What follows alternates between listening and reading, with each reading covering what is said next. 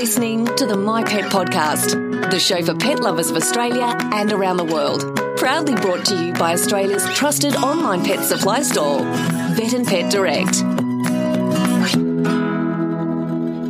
Hi, you're listening to the myPET podcast.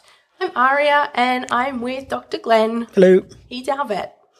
So we're here to discuss my least favourite of all of the worms, the tapeworm. Poor tapeworms. I have no sympathy for them. They are cunning and they are smart and they are creepy and gross. And that is why we're here with you, so you can tell us how we never have to encounter these horrid little things. You don't want them in your life, yes. No. Yeah. No, I don't. And neither does your dog or cat. Yeah. No, absolutely not. So before we get started, this is general advice. So for advice specific to your pet, have a chat with your treating veterinarian. Sounds good. So there are a number of different tapeworms in Australia. That's right? Oh, there's lots and lots, but the main ones that we worry about for dogs and cats, yes, there's a couple that we are concerned with. Yeah. Yep.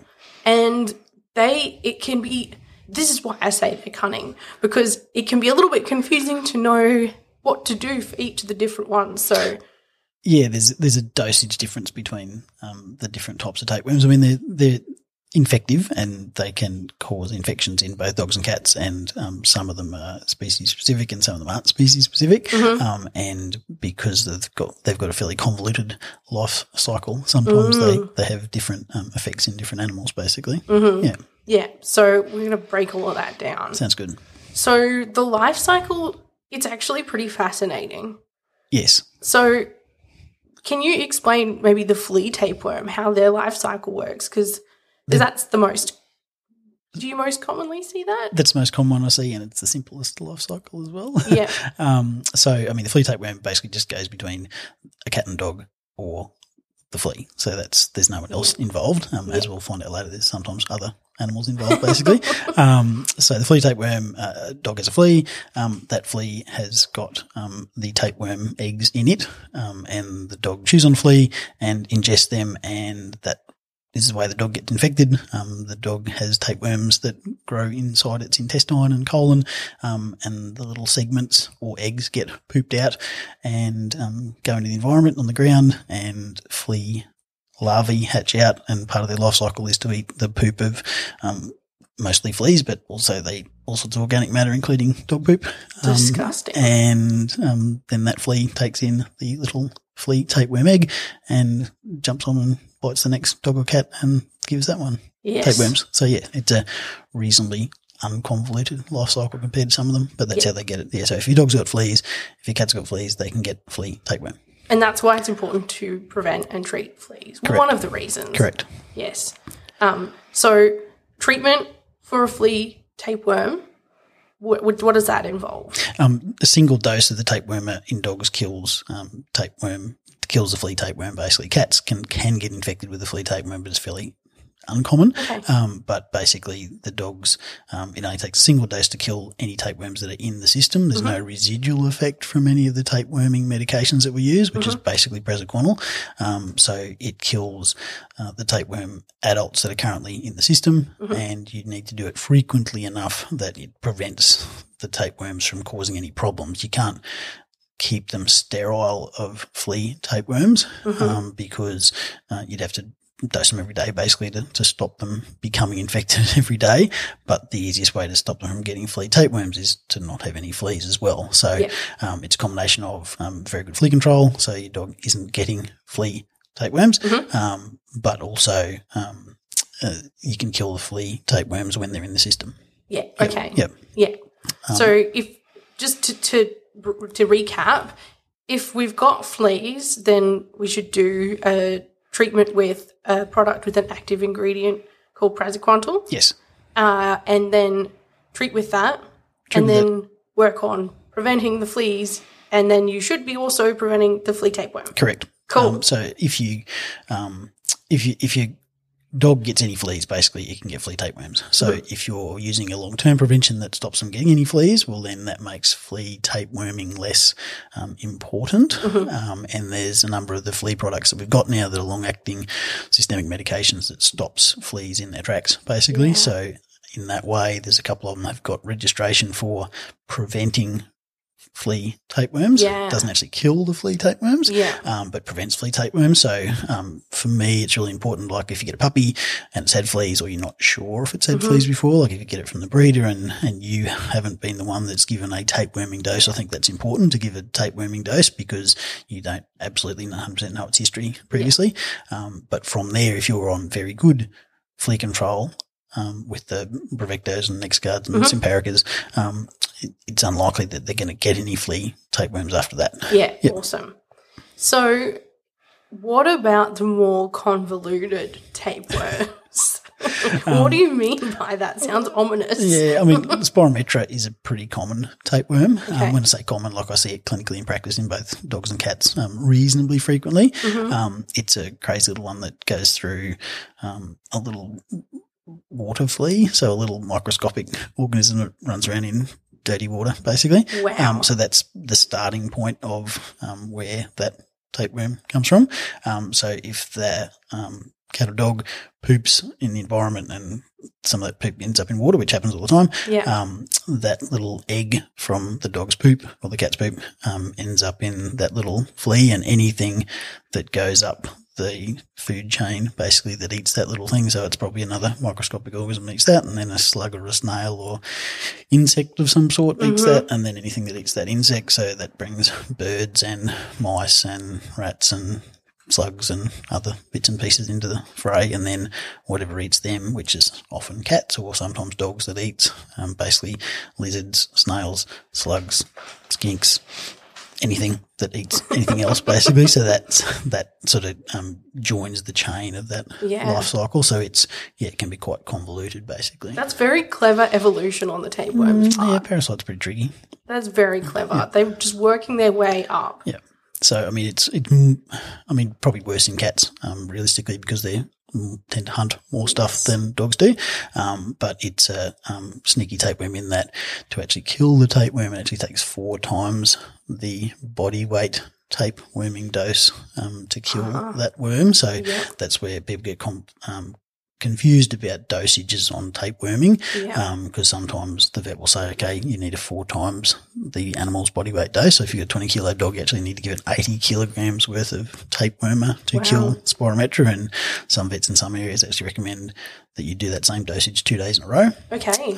So you give them a fair whack of praziquantel, which is a very safe worming medication.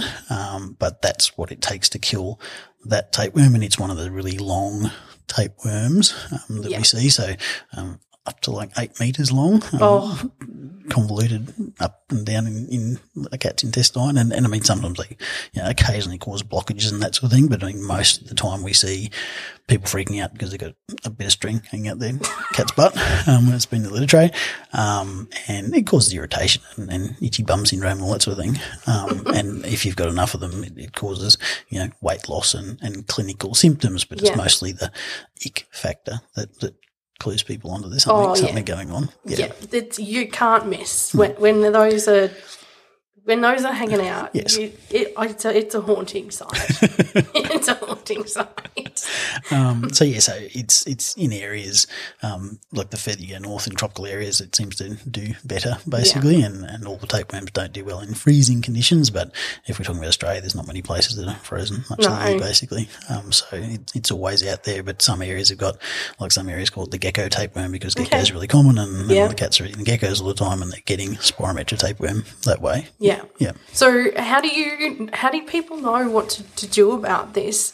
Do you wait to see symptoms, or is it something you want to be preventing, or behaviourally what your animal is doing? Is that the Spirometra is a hard one. I mean, for me, if I had an indoor-outdoor cat, and I mean, I don't recommend indoor-outdoor cats because of the environmental things, and it's a lot riskier for the cats as well. Yeah. But if I had an outdoor cat that had the possibility for eating stuff like that, I'd probably do a Spirometra tapeworming dose every 3 months. Every 3 months.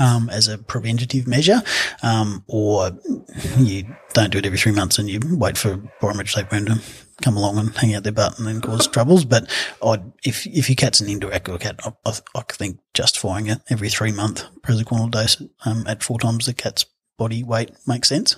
And what about with dogs? Dogs are the same, as in the same dosage mechanism, because dogs don't tend to hunt as much and eat as much stuff like that. Yeah. I find it pretty hard to justify doing a 4 times body weight dose, preventative dose every 3 months, unless you've had troubles before potentially. Yeah, okay. But it's probably in dogs more so a treat it if you need to situation with the 4 times body weight dose for the Spirometra. So looking out for those symptoms. Basically, yeah. Yeah. And I mean, your vet usually can tell where the poop sample is there, worm eggs in the poop sample. If you take a fresh poop sample in, and one of the joys of life is to do fecal floats and poop samples and have a look for parasites in that. That's something that's very, I love that we can do that. It's interesting. I think it's great. I think it's a really effective method, and it's not very costly to do it. No. And it's a great way to know what to treat for. So So it's one of the preventative mechanisms that we can use for looking for parasites. It smells a bit, unfortunately, but yeah. But isn't it cool that people can just bring you their dog's poop and you can see what's going on in there and awesome. Know what to do? Vet science is all about poop. It's great. So that is the Spirometra. Yep. There's also Hydatid tapeworms. Yes. What's their deal? Hydatid tapeworms are really bad for people. Hydatid tapeworms terminate their life cycle in dogs and cats. So the dogs and cats get the tapeworm in their gut and can have those troubles with weight loss and gastrointestinal upset and that sort of thing with having a tapeworm hanging out their butt. But the main problem with Hydatid tapeworm is if it gets in any other species other than cats and dogs, it insists in muscle or liver or abdominal tissue. It can be actually anywhere throughout the body waiting for another animal to come along and eat that muscle. So if it's pooped out through the cat or dog and gets out in the environment and little creatures end up with those little encysted tapeworms in their muscle, it often doesn't worry them, but in people it can cause hydatid cyst carcinomas basically. So they cause irritation in tissue, particularly the liver and abdominal cavity, and 10 to 20 to 30 years after you're infected you get cancer and it's bad, or cysts rupture into your abdomen and you get septic shock and all sorts of horrible stuff. Case in point why they're my least favourite. Yeah, they're not very nice. And I mean, if you're in a animal production system, cattle and sheep can be infected with those cysts and it causes carcass downgrades and all that sort of thing because no one wants to eat animal muscle with hydatid cyst in them. So it's certainly a problem and it's killed easily by your regular tapeworming program. Cool. But if you're in an animal production system, you certainly don't want your farm dogs or farm animals to be harbouring hydatid cyst infecting your livestock that then could potentially infect people. Yes. Yep. So for us everyday pet owners, yep. How do we prevent it? Again, with your regular worming program, kills the worms, but I mean, how does your pet in town get infected with hydatid tapeworm? Freezing meat kills it. So if you're freezing your meat, that controls it. I mean, any animals that have been through the normal abattoir system should be inspected and make it a lot less likely that they've got hydatid cyst contaminating them. So, I mean, not feeding animals that haven't been through a abattoir system and been carcass inspected, etc. I mean, if your dog's out eating roadkill or something, or if you're capturing feral game and that sort of thing and not inspecting it properly and not freezing it, there's potential for hydatid risk there. And some people like giving their dogs kisses and all that sort of thing, but if your dog happened to have hydatid tapeworms and licked its butt and then licked your face, then you've got a hydatid tapeworm, which could kill you. So that's not very nice. The deadly kiss. Yes. So just, think where your dog's mouth's just been.